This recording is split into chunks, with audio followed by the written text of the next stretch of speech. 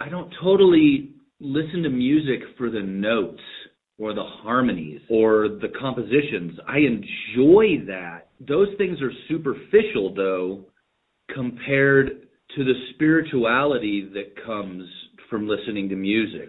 I don't read the Bible. I listen to Coltrane. I listen to music for the consciousness